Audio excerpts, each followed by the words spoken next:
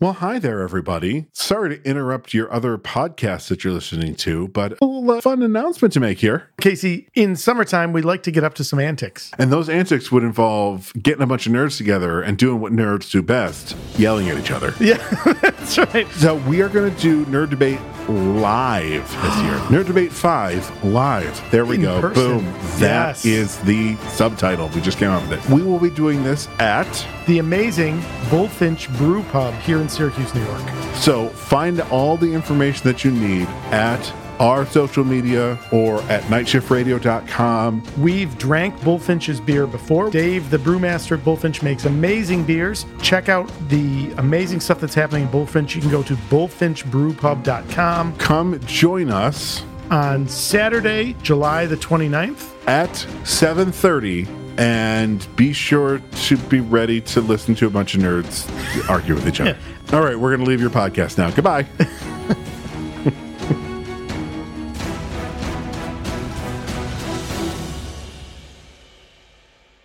You're listening to the Never Heard of It podcast, a Night Shift Radio original. Every week, we bring you the good, the bad, the weird, and lesser known streaming movies. Hit subscribe for new episodes every Thursday and Sunday.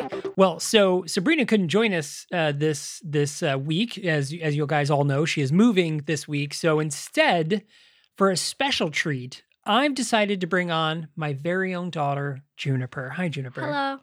See, so here she is. So we are actually going to be talking about Guardians of the Galaxy Volume 3 today. This will be a spoiler-filled discussion. We'll be a little light as we possibly can, but do expect to talk about the in-depth details about Guardians of the Galaxy 3. So this is your moment to bail out if you have not seen the movie yet. I know it just came out a week ago, so it's very fresh. But if you were not one of the, whatever thousands of people that saw it, it's currently hitting over $300 million. Now is the time to bail. But before you do, subscribe so you can come back and listen to all of our episodes. We have brand new episodes every Thursday and Sunday. If you're listening on YouTube, we have brand new episodes every Thursday where we talk about kind of what we're watching and what's new and late and great. And for this month, you'll be hanging out with Juniper and I as we talk about a few things we've been watching and talking about this month, starting with Guardians of the Galaxy Volume 3. There we go. So here we go. We're going to kick it right off. So first things first, this is obviously the last time we're going to see the Guardians, this group of Guardians of the Galaxy. Juniper, what do you think about the fact that we're not going to see them all together again as this team? I'm very upset. I liked the movie franchise with all of them together. It was pretty good, right? So who was your favorite interactions between characters? Like, which two characters did you like to see interact? I kind of liked the Gamora that they brought from the past interact with like Groot. Ah, yeah. So if you guys remember from the movie, there's a really great experience where Gamora is struggling the entire movie to understand Groot because she's just like, no, you guys are just making up words and everything. And then in the very end, what happens? She ends up learning what he's saying by kind of the pattern of, I think, how it sounds like he's saying. Yeah, I mean, I think it's just like an understanding of the language of it. So for you Star Trek nerds, this reminded me of that episode of Star Trek The Next Generation where it's Darmok at Tanagra. So my child is cringing, but I just watched that episode again last night. And that's what it's like. He speaks in metaphor, and I feel like that's a little bit of what Groot, he speaks in tone, and that's what people... how they understand him. But the big thing about it is that we as an audience actually understood Groot. What did he say? Do you remember? No. So at some point, Groot actually speaks full English, and instead of saying, "We are Groot," he says, "I love you guys." And it was a really great moment, right? And so James Gunn actually went on record to say that was the audience now being able to understand Groot because we have spent 3 movies with him. So we kind of went on that same journey just like Gamora did. It was really cute, right? Yeah, that's really cute. And it's another way that James Gunn is going to tear at my heart because he is just really good at that. So Guardians of the Galaxy 3, again, last of this series of this team. So the movie kicks off right off the bat. I mean, the first things first, and it's very clear this movie is about Rocket, this whole movie, right? Yeah. So like Rocket was kind of the driving emotional force throughout this movie. But if you see it in the 3 picture, like it makes you really feel like the first 2 movies are very Peter centric. They're very focused on Star-Lord. But then once you get to the 3rd one, you realize like you watched Rocket grow as a person throughout that. So like in the first Guardians of the Galaxy movie, he's not a very nice guy. He isn't. He's kind of a jerk. He is kind of a jerk, and then in Guardians 2, it kind of ramps up a little bit. Yeah. Peter and him have that sort of argument where he's like, hey, you're just going to be a jerk to everybody. And, Rocket is just sort of like, screw you and your dad, Yeah. It's a shame. But then in the 3rd one, Rocket's life is threatened. We spend the majority of the movie with Rocket, having his life flash before his eyes. And we get to meet his girlfriend, Lila. I don't really think we should put labels on it. Oh, okay. We don't put labels on them Yeah. so early. But it's clear they were friends. They were very good friends. Yes. So Lila was another one of the experiments, and we learn who actually experimented on Rocket, which is the High Evolutionary.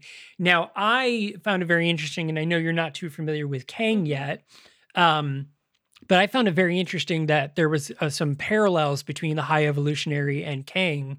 And the High Evolutionary is dressed in purple, has the gravity powers, and Kang, dressed in purple and green, has the gravity powers. It kind of seems like they were very similar. I'm sure that was just coincidence. It's probably that way in the comics as well. But I found that very interesting. But I'm glad that we kind of got through the High Evolutionary pretty quickly, and it's just kind of a one and done in this movie as a monster of the week, sort of, right? As you like to call it. But so Rocket is kind of flashing back in his life, and we see Rocket's story of how he was experimented on. Like, how did that feel? It made me feel like pretty sad and like upset because like no one deserves that, really. Yeah, and especially a tiny little animal like that, little know. baby rocket raccoon. Raccoon.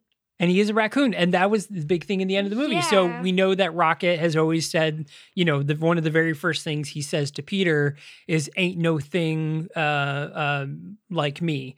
I'm me, ain't no thing like me, or something like that, implying because he Yeah. calls him a raccoon. Yeah. And he's like, I'm not a raccoon.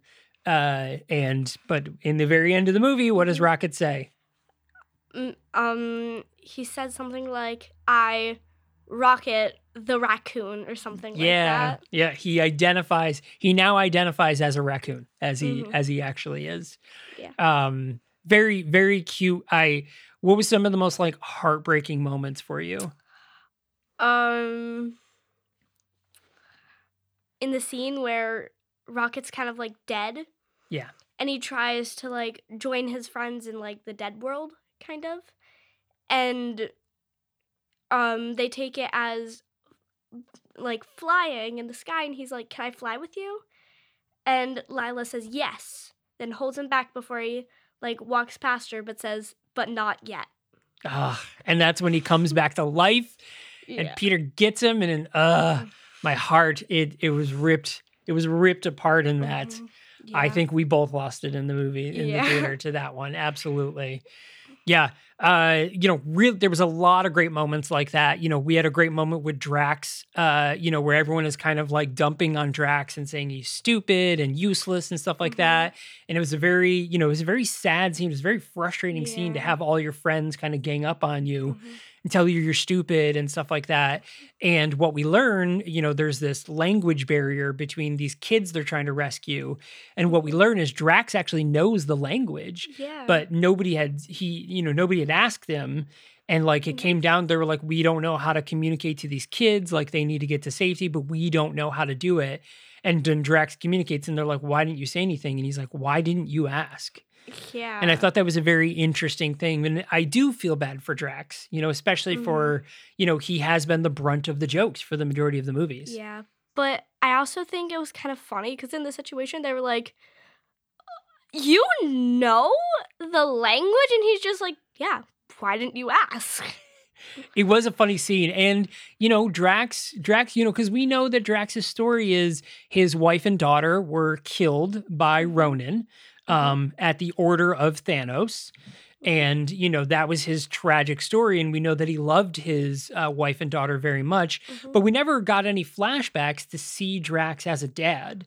So we only know Drax as we see him in the movies, where he's very literal. He's warrior minded. He's kind of a goofball, a little bit of a space cadet. But then, when we actually see him with the kids, we see that he really is a good dad. He really is. Yeah, he did a really good job of like calming the kids when they're, everything was going crazy. He did a really great job of corralling them. And then the end of the movie, we see that he's the one taking care of the kids. And I think that was a really great ending for Drax. It really was. What else? How else do you think Drax's ending could have gone? What else do you think he should have had or needed?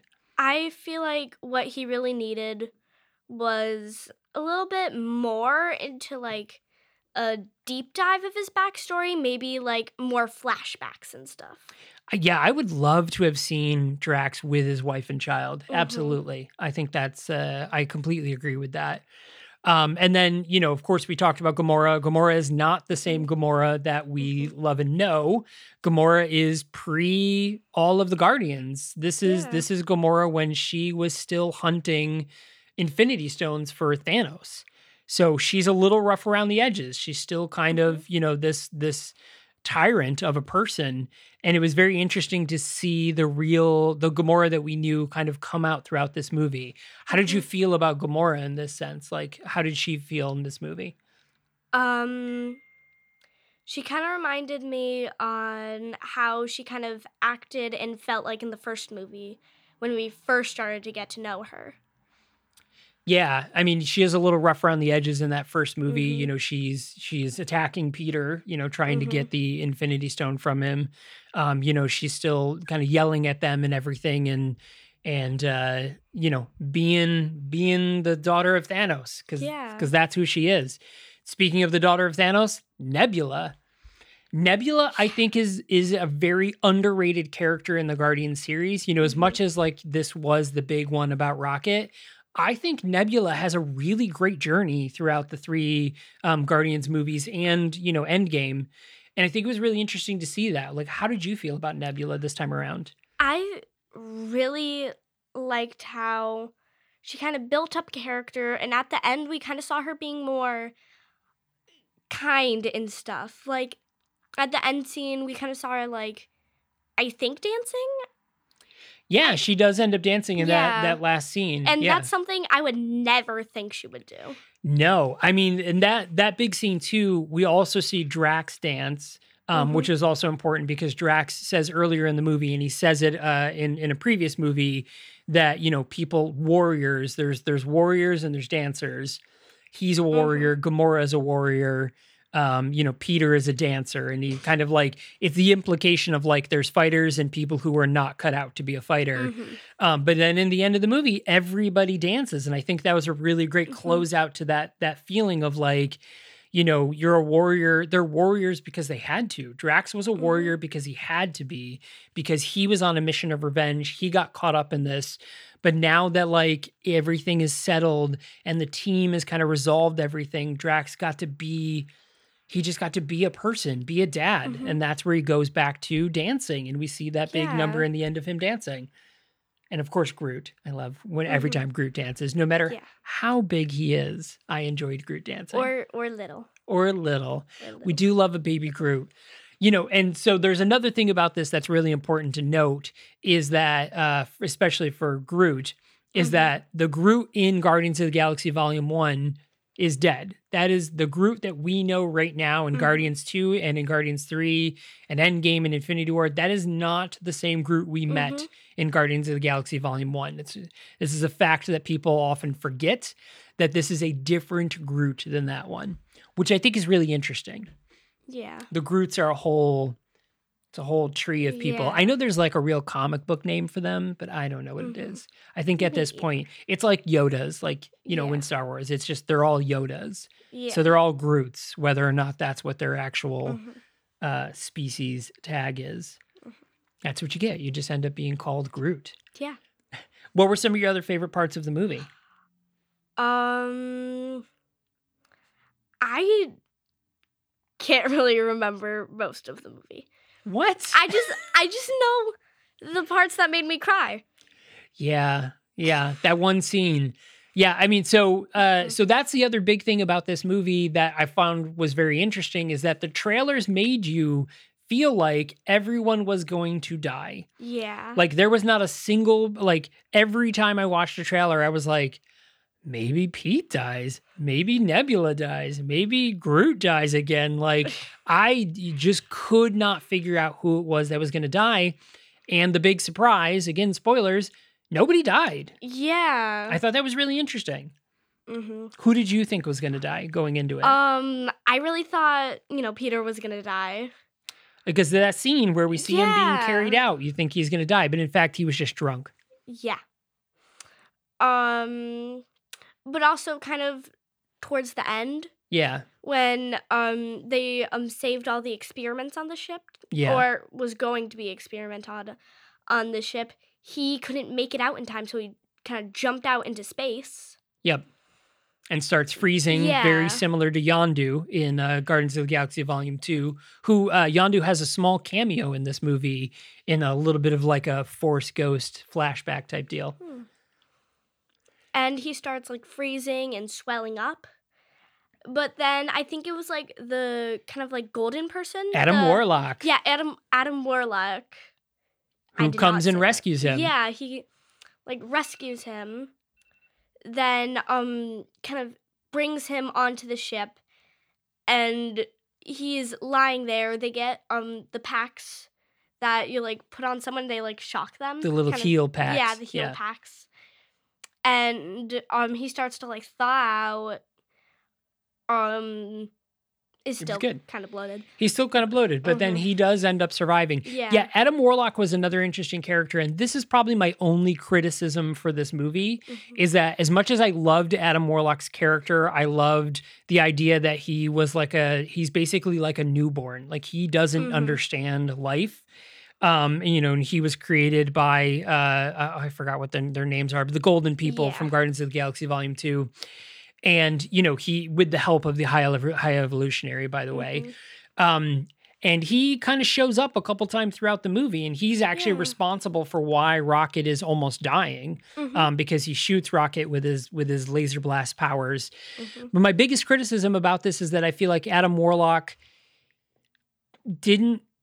he almost didn't matter the whole movie. Yeah. So that was like my only thing is like, if you removed Adam Warlock from the movie and just like made it Rocket was shot by the High Evolutionary people coming to get Rocket, the movie still would have continued on exactly as it does. The only thing that he did was he shot Rocket in the beginning, he saves Peter in the end, and he kind of mucks things up in the middle. But like, he didn't really matter. Like his story did not have a lot of weight, and it just felt like a way to shoehorn him in, because as we learned in one of the post-credit scenes, Adam Warlock is now part of the new Guardians of the Galaxy. Yeah. Which is Rocket, Groot, Kraglin, Cosmo, one of the little girls that gets rescued. I'm sure she was common in the comic books, but I don't remember her name. And Adam Warlock. I think she was the little girl that Drax talked to. Yeah, she was like the one that he spoke to the most. Yeah, but she probably is from the comics, and I just don't know what her comic book name is. I'm sure there's a lot of people. Hey, if you know what her comic book name is, tweet it at us at NightShiftMG, or hit us up on Instagram, or go to nightshiftradio.com and fill out a contact form, which seems like a lot just to tell me who a character was. But do it anyways, and let us know, who was the little girl? Who is she supposed to be? I want to look it up. I'll look it up after, but I want you to tell me anyways. The thing that I kind of loved about Adam Warlock is that he made no sense the whole movie. He True. took care of this like little pet thing that he got after like him and like the Golden People killed this one person, and it was kind of just like being just like how a dog is, and he's just like, I'll train it not to do that the whole time. It was very cute. I liked his like his like innocence throughout the film. I liked the character of Adam Warlock, but I still feel like he wasn't entirely necessary for the plot. He just was sort of there, and he was cool. You know, Will Poulter, who plays Adam Warlock, did an amazing job. You know, he looked awesome. He played the role very awesome. I really hope we get to see him more in future things, whatever that may be, multiverse stuff or whatever. But Power Cosmic, we're going to do that, right? We can do that one day. Let's do it. Power Cosmic. But again, he just sort of didn't matter. Yeah. I don't know. That was my only thing. But even that is like, that criticism is such a small criticism of the whole film that it's kind of like, yeah, he didn't matter, but I wasn't mad that he was there. Yeah. Yeah. And, you know, I think now after having watched Guardians of the Galaxy 3, the Guardians films are now my favorite trilogy in all of MCU. I think so. It used to be the Iron Man movies, or maybe the Captain America movies, but Iron Man really for me. Now for me, it is Guardians. I think that's my favorite trilogy. What about you? Mine has always been the Guardians of the Galaxy, because True that's fan. like the only ones I've ever actually watched. True believer at its best. Excelsior via Stan Lee. So Guardians of the Galaxy Volume 3 is, as of time we're recording this, still in the theaters, racing up those charts. So thanks a lot for joining us on this episode and hearing us kind of chat about Guardians of the Galaxy Volume 3. Next episode, I think we're going to talk about the Owl House. Yeah. So that series just finished up just last month. And we're going to, Juniper is going to give us her story of how she liked the Owl House, the whole thing, and kind of lay it on us, which I watched along with her. So I'll have a little bit to say, but not as much as she'll have to say. It's going to be great. So, hey, thanks a lot for watching, everyone, and listening. We super appreciate it. Again, hit that subscribe button so you have brand new episodes. We got a brand new episode coming out this Sunday where we're reviewing the movie Seeking a Friend for the End of the World. That'll be back to me and Sabrina reviewing that episode. So definitely check that out in our Chill Vibes Apocalypse month. So there it is, everyone. Thanks a lot for joining us, and we will see you next time. Bye.